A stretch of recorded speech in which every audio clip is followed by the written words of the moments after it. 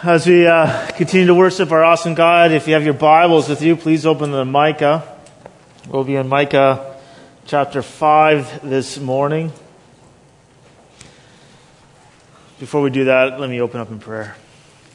Father God, we just thank you for the chance we have to come and to continue to worship you as we open your word together.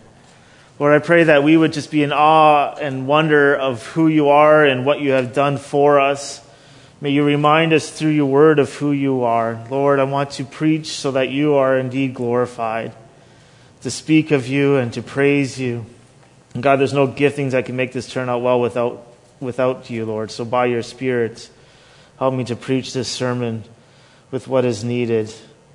Use this sermon to bring glory to your name, joy to the people, and salvation to the lost. And amen. Micah chapter 5 says this: Now muster your troops, O daughter of troops. Siege is laid against us. With a rod they strike the judge of Israel on the cheek. But you, O Bethlehem, Ephrathah, who are too little to be among the clans of Judah, from you shall come forth for me one who is to be ruler in Israel, whose coming forth is from of old, from ancient days. Therefore he shall give them up until the time when she who is in labor has given birth. Then the rest of his brothers shall return to the people of Israel. And he shall stand and shepherd his flock in the strength of the Lord, in the majesty of the name of the Lord and his God. And they shall dwell secure. For now he shall be great to the ends of the earth, and he shall be their peace. When the Assyrian comes into our land and treads in our palaces, then we will rise against him 7 shepherds and 8 princes of men. They shall shepherd the land of Assyria with the sword, and the land of Nimrod at its entrances.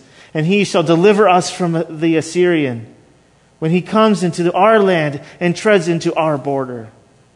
Then the remnant of Jacob shall be in the midst of many people, like dew from the Lord, like showers on the grass, which delay not for man, nor wait for the children of men. And the remnant of Jacob shall be among the nations, in the midst of many peoples, like a lion among the beasts of the forest, like a young lion among the flocks of the sheep, which when it goes through treads down and tears in pieces, and there is none to deliver. Your hand shall be lifted up over your adversaries, and all your enemies shall be cut off. And in that day, declares the Lord, I will cut off your horses from among you, and will destroy your chariots. And I will cut off the cities of your land, and throw down all your strongholds. And I will cut off sorcerers from your hand, and you shall have no more tellers of fortunes. And I will cut off your carved images and your pillars from among you, and you shall bow down no more to the works of your hands. And I will root out your Asherah images from among you, and destroy your cities. And in anger and wrath I will execute vengeance on the nations that did not obey. And this is the word of the Lord.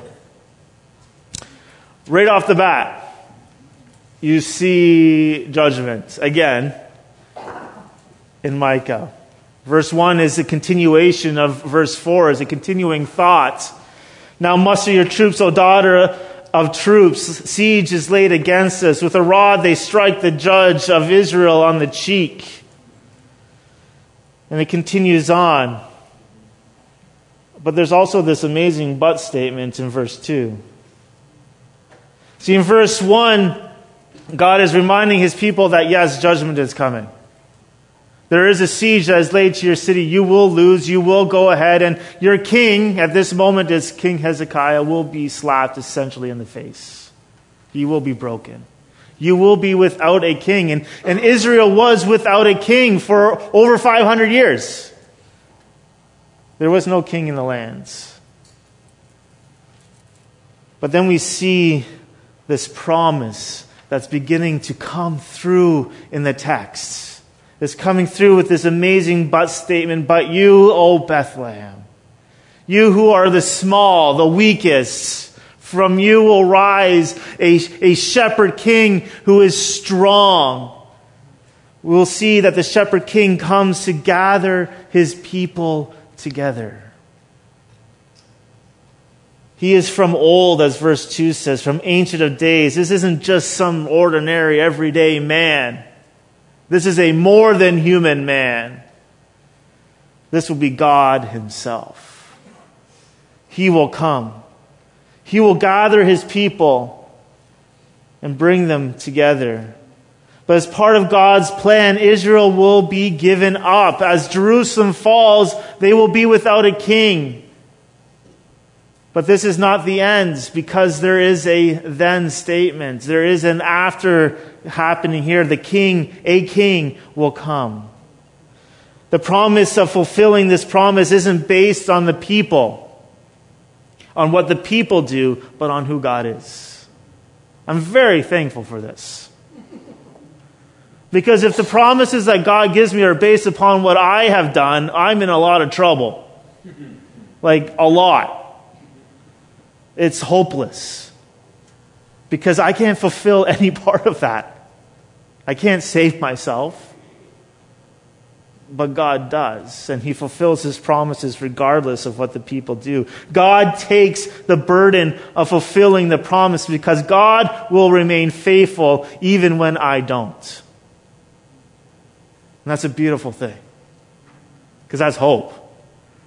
Because I'm hopeless. And my God is hope. So, even though Jerusalem will fall, God will send a shepherd king. And he will gather his people together. And in verse 3 it says, until that time, when the delay is over, the king who is born will bring a new unity among his people. And I love this part in verse 4 that says, and he shall stand. He's not sitting. He's not lounging in a lazy boy. He's not passive. He's active. He is standing. People who stand are victorious. They are mighty. The shepherd was a symbol of both power and salvation within the ancient cultures. And the shepherd king will be victorious, and he leads the people he has gathered together. In the majesty of the name of the Lord his God, as verse 4 continues on, he is active. He protects his flock. In the power and the authority of God himself. And Jesus is the shepherd king who will lead. He will gather. He is the good shepherd who came to gather his sheep to himself, to feed them with bread of heaven and to give them living water. He is the complete opposite of the men that we see in the first 3 chapters, who devour his people, who feed themselves off of his people. The shepherd king will come, and he will be their provider. He will save them. He will gather them. He will feed them. He will give them living water. Amazing contrast that is happening. He is the one who will heal their wounds. He will protect them by laying down his life for them. The Bible talks a lot about that those who God is sanctifying by the Holy Spirit and giving them this precious gift of faith will persevere to the end. They will continue on. And they will be saved forever. He will nourish his people in faith, repentance, and love, and joy, and hope, and the grace of the Holy Spirit. And even though there will be many storms, there's no lack of storms that we see in Micah, and there's no lack of storms that are in our personal lives, even though there is no lack of storms and floods that will beat against the Christian, they will never be able to be taken from the foundation, the rock, which is by faith that they are fastened upon. You cannot be taken away from your Savior. Once you are his, you are his. You will grow in Christ-likeness. Those who are his don't just continue to stay the same. You grow. But those who are his are his. The people he has gathered are forever secure. He will never cast them out, and they cannot be snatched from his hands. That's an amazing thing, because I don't know about you, but I sin. Again, if my relationship with God was purely dependent upon my ability to keep that promise, we're in a lot of trouble. But God is the one who's the sustainer and the author and the finisher of my faith. Once I am his, I am his. And as we continue on in verses 5 to 6, we see this interesting interaction here. It says that this shepherd king, he will be their peace. And that in verse 5 and 6, Assyria comes back, but Assyria will be destroyed. It's an amazing thing. They will be judged. In this passage, there is this tie, though, between sin and Assyria. Just as Assyria will be conquered and defeated, so will sin will be conquered through this shepherd king. They will be destroyed. It doesn't matter how strong your sin is. As Israel is reading this passage, they are looking at a kingdom, at an empire that seems undefeatable, that could not be defeated. They're like locusts going through the land, destroying everything that they have and gobbling it all up. And God says, no, they're going to be destroyed.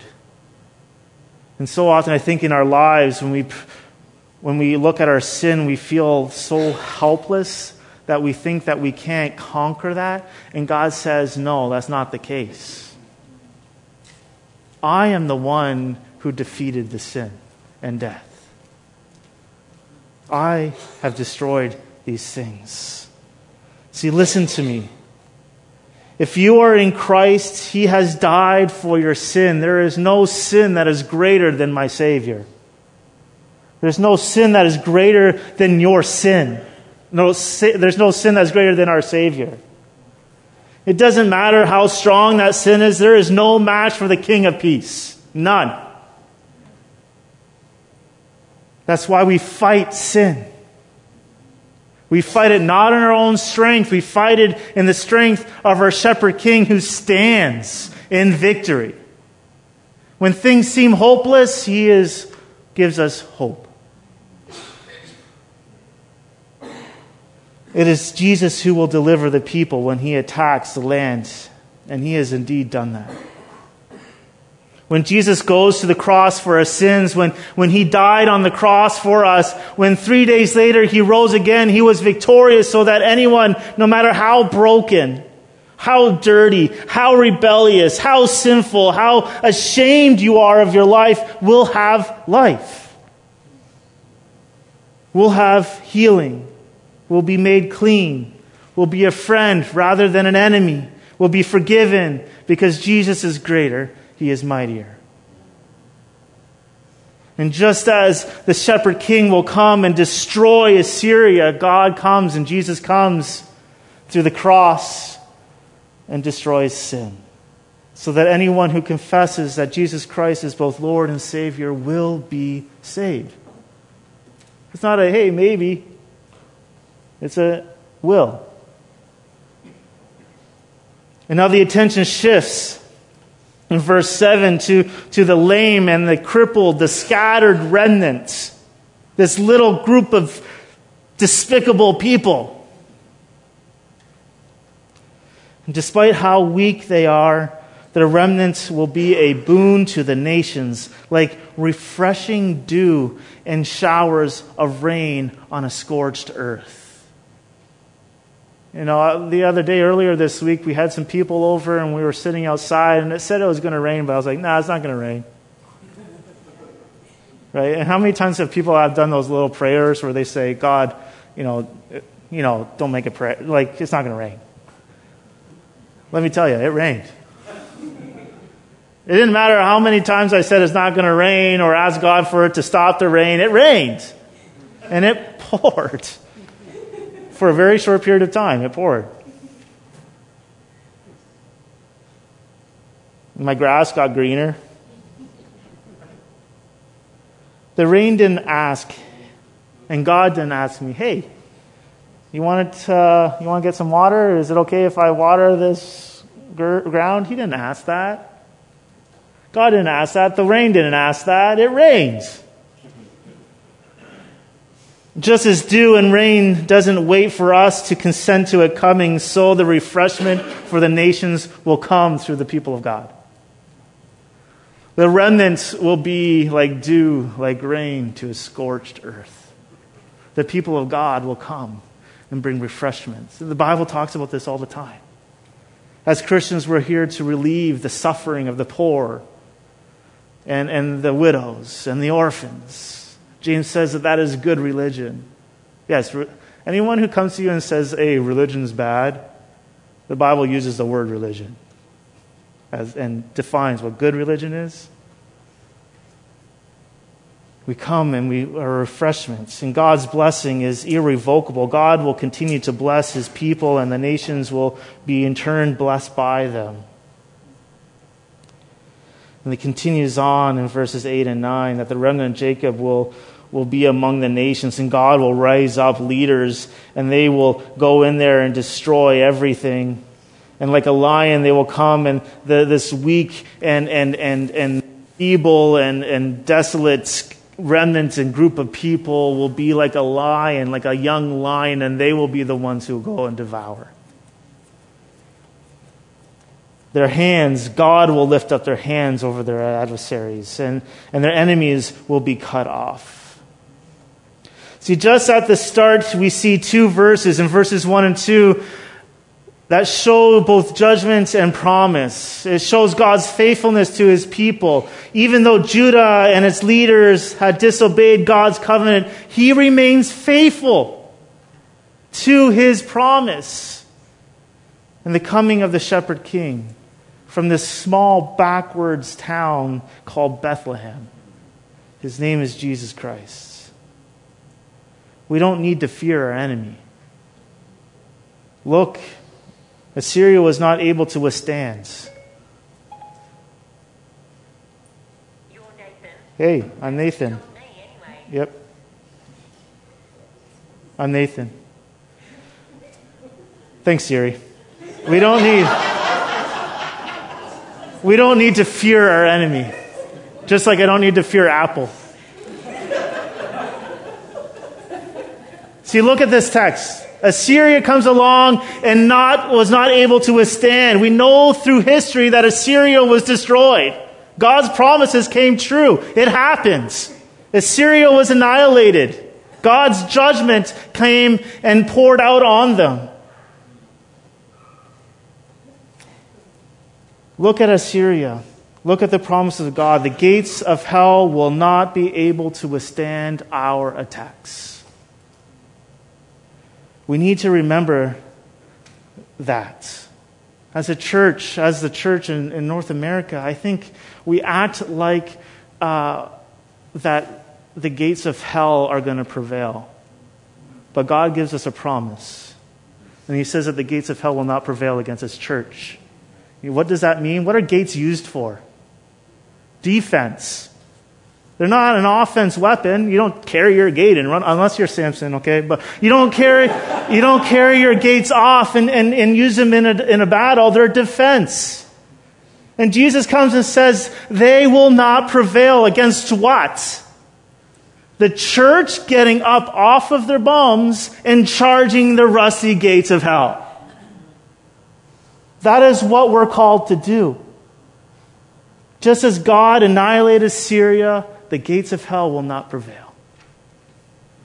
And so I get afraid sometimes because they look big, but they're paper mache in comparison to our shepherd king. Our king has defeated this already. We rest in him and what he has done.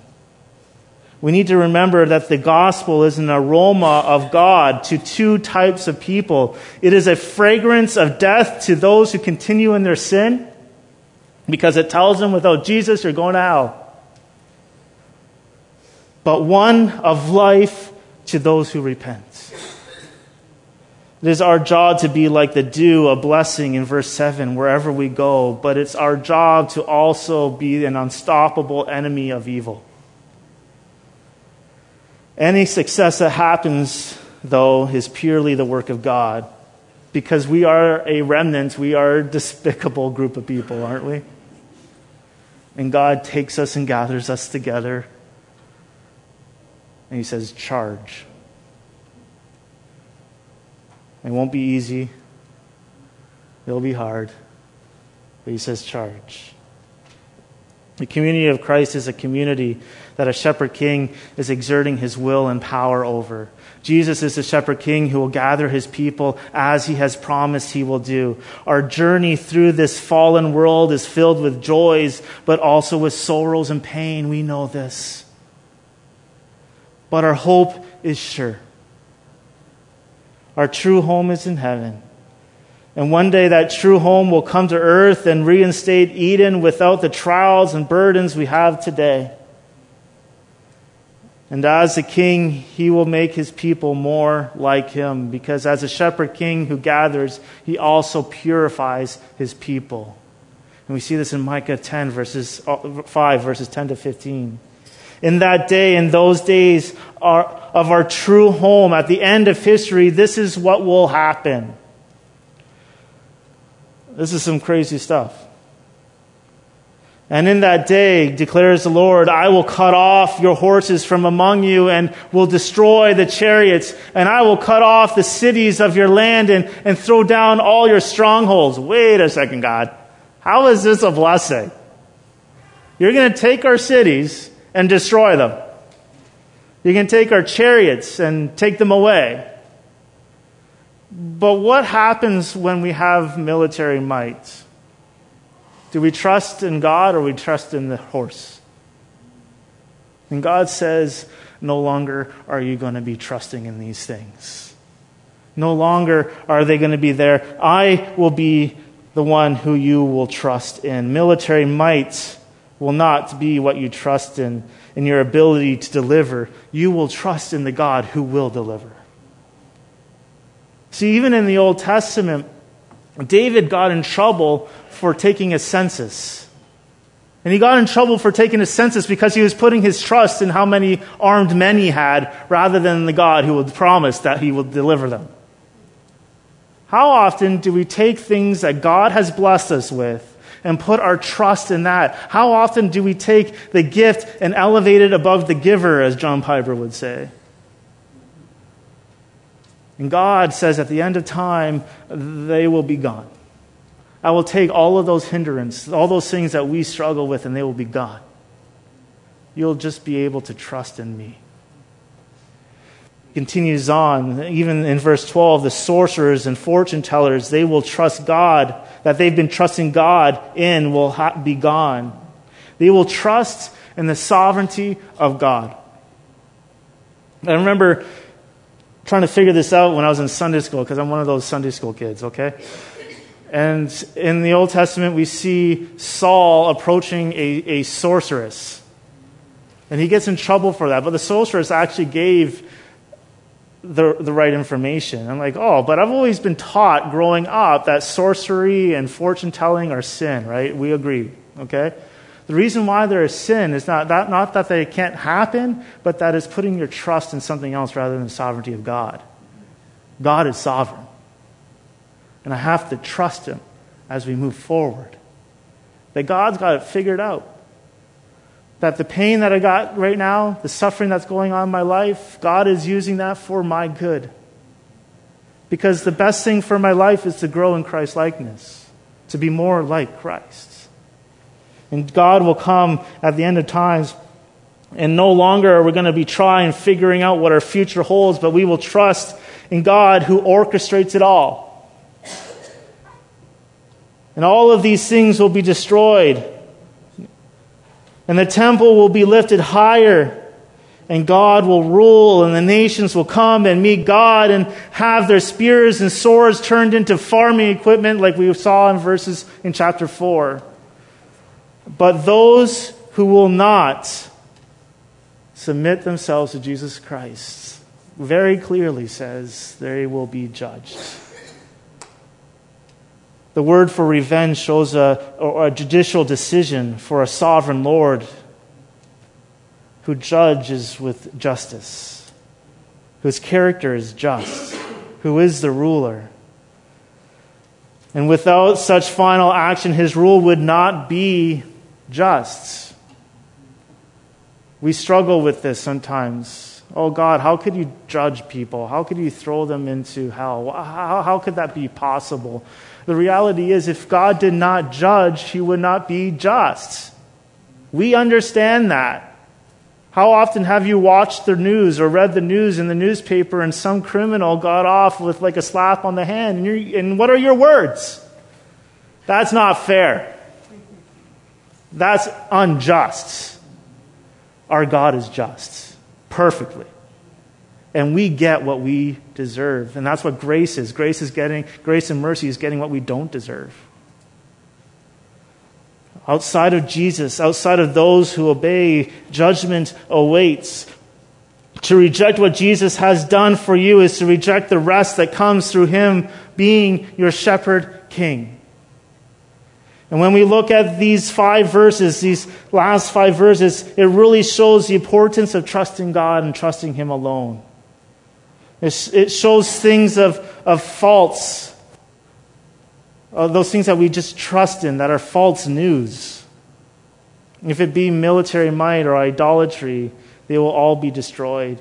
But it also shows that salvation will come only by trusting in the shepherd king. It doesn't make any sense to trust in anything or anyone else. So what are you putting your trust in this morning? Are you resting in the rule of the shepherd king? You know, for us at Knollwood, we're always in danger of trusting in our own strength. Always.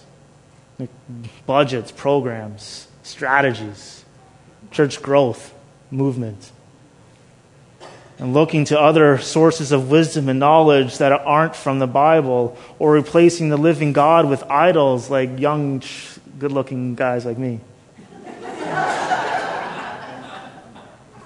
Great buildings, which we've definitely been blessed with.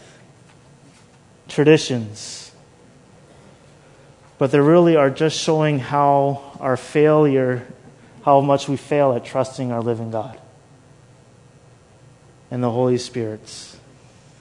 If we are going to be effective witnesses to those outside, God comes in and he cleans house so that we can shine brighter for him. He takes away all those things that hinder. Like cleaning silver. And people go, oh, Pastor Nate, you're too young to be cleaning silver. Oh, let me tell you. I've cleaned silver. Incredibly annoying. It's dirty. When you let it go for too long, it gets all grummy and grunge and doesn't shine, doesn't sparkle anymore. But what happens when you start cleaning it? It begins to shine. It begins to reflect that light.